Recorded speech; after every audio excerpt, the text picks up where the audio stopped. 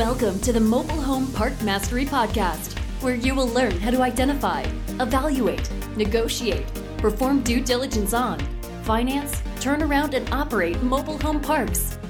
And now, here is your host, the fifth largest mobile home park owner in the United States, Frank Rolfe.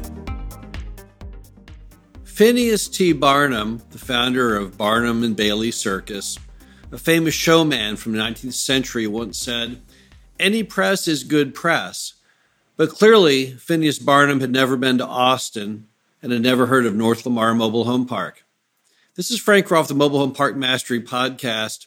We're going to talk about North Lamar, the mobile home park that has brought us more bad publicity, unfair bad publicity, and just generally bad information and bad thought than perhaps any other mobile home park we've ever heard of.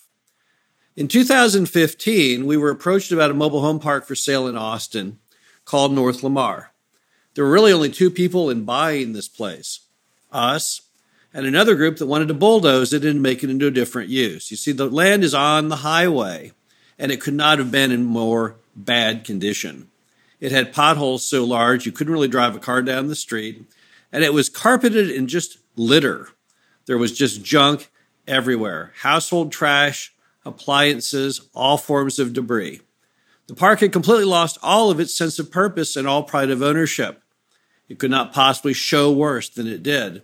As a result, no one wanted to tackle the seemingly impossible concept of bringing it back to life, other than us.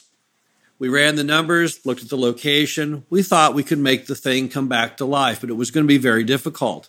It would require lots of rent increases. It would require submetering water, sewer, and billing it back to the tenants. It would require instilling a pride of ownership back in the property, as well as replacing or enhancing all the common areas. So we bought it, and we paid roughly $2 million. The only reason I'll tell you the price on this is all of the media over the years has given all the prices, both what we paid for it originally and then what we just sold for it recently. So we bought the property. We immediately brought in about 20 container loads and started filling them up with trash and debris. Nobody helped us at all. Residents didn't care. City of Austin didn't care. So we cleaned up all the junk. We redid the roads.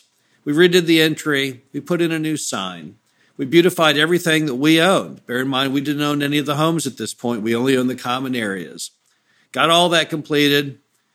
And we announced we were going to have to raise the rent. The rent back then was roughly about $370 a month, including unlimited water and sewer. And for this thing just to even have a prayer of breaking even, we had to get it up to about $450 a month with the residents paying their own water and sewer. Now, is that asking too much? Well, I don't think so, because at that time in history, the lot rents in Austin were running about $600 a month, not including water and sewer. So we thought we were doing a very fair and just thing for the residents. And no sooner had we done that rent increase and submetering water and sewer, than the city was all over us.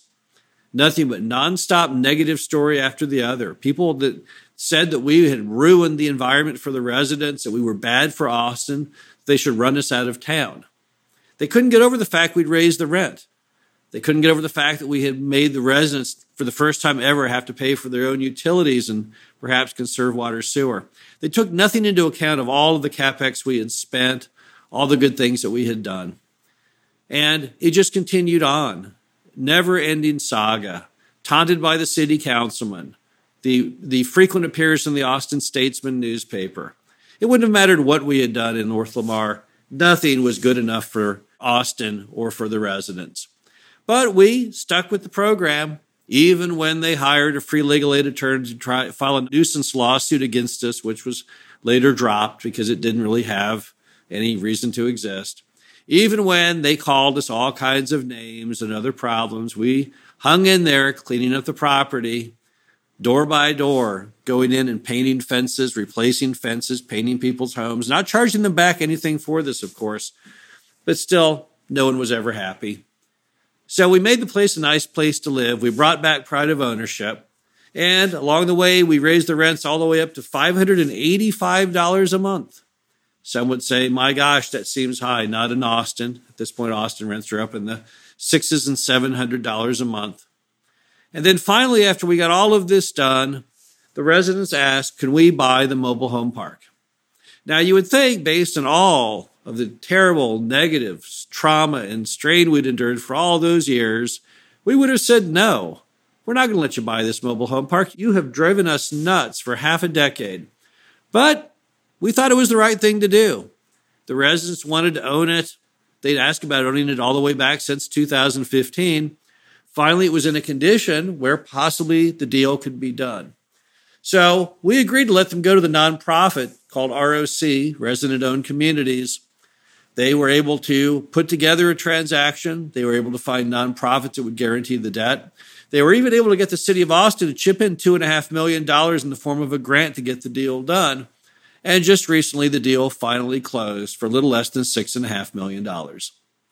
Now, is everyone happy in the transaction? Well, we're certainly happy. And I think the residents are happy. The city of Austin seems happy. But really, what happened here in the story? Why were we subject to so much public shaming for so long? Why was North Lamar such a tough deal to do? And why did we never get any credit for our efforts? I think the big problem people do not understand, and maybe will never understand, is there's this thing in the world that's called just basic economics. 2 + 2 = 4. You can't wish and hope your way to 4 if you only have a 1 and a 2 to work with. And we had been the ones that had been the shepherds, the stewards of that park economically, in reality world. Let's face it, that mobile home park could never have been purchased by the residents if it was not for us. They could have never found a group like ROC, a nonprofit, who would have touched that deal back when it was in such poor condition. Someone had to step in and bring that thing back to life. Someone had to write big checks for all those capital improvements. Someone had to endure all the negative pressures of residents who were unhappy with paying their own water and sewer, unhappy with paying higher rents. City of Austin never did it. Under the city of Austin's watch, that park was run down to a level that it's just shameful. They should have never allowed that property to ever be in that condition, but yet they did. Under the residents' watch, they certainly never had any pride of ownership as far as fixing it up. Looked like no one had ever attempted to paint anything or fix their broken porch or even get the trash to the dumpster until we showed up on the scene. Mom and pop prior owner, they didn't seem to get the job done either. Really, nobody did. We were the ones who did all the heavy lifting. If it wasn't for us, the nonprofit would have never been able to try and find institutional debt for the property. And there would have never been any other nonprofit like the Ford Foundation or the Rockefeller Foundation that would have ever personally guaranteed the loan. And I guarantee you the city of Austin would have never contributed $2.5 million to putting the deal together if anyone on the entire city council had ever driven through the property in the old days. Now, an interesting side note to all this is, what was the first order of business after the residents bought the property? Yes, that's right. They raised the rent. They took the rent from $585 up into the $600s. Very first thing they did. Why? Well, they said they had to raise the rent to make the numbers tie together. The very same thing we had said all the way back in 2015. So finally, someone learned the lesson of economics, that it costs real money to make a property function. You have to raise so much in revenue to cover all of your fixed and variable costs and then service the debt. That's the realities of life. But we were criticized the entire time, basically for the one doing all the heavy lifting, all the realities of life. We did the job that the city could never do, the residents could never do, the former owner could never do. It's also worthy of note that we saved that property from being destroyed.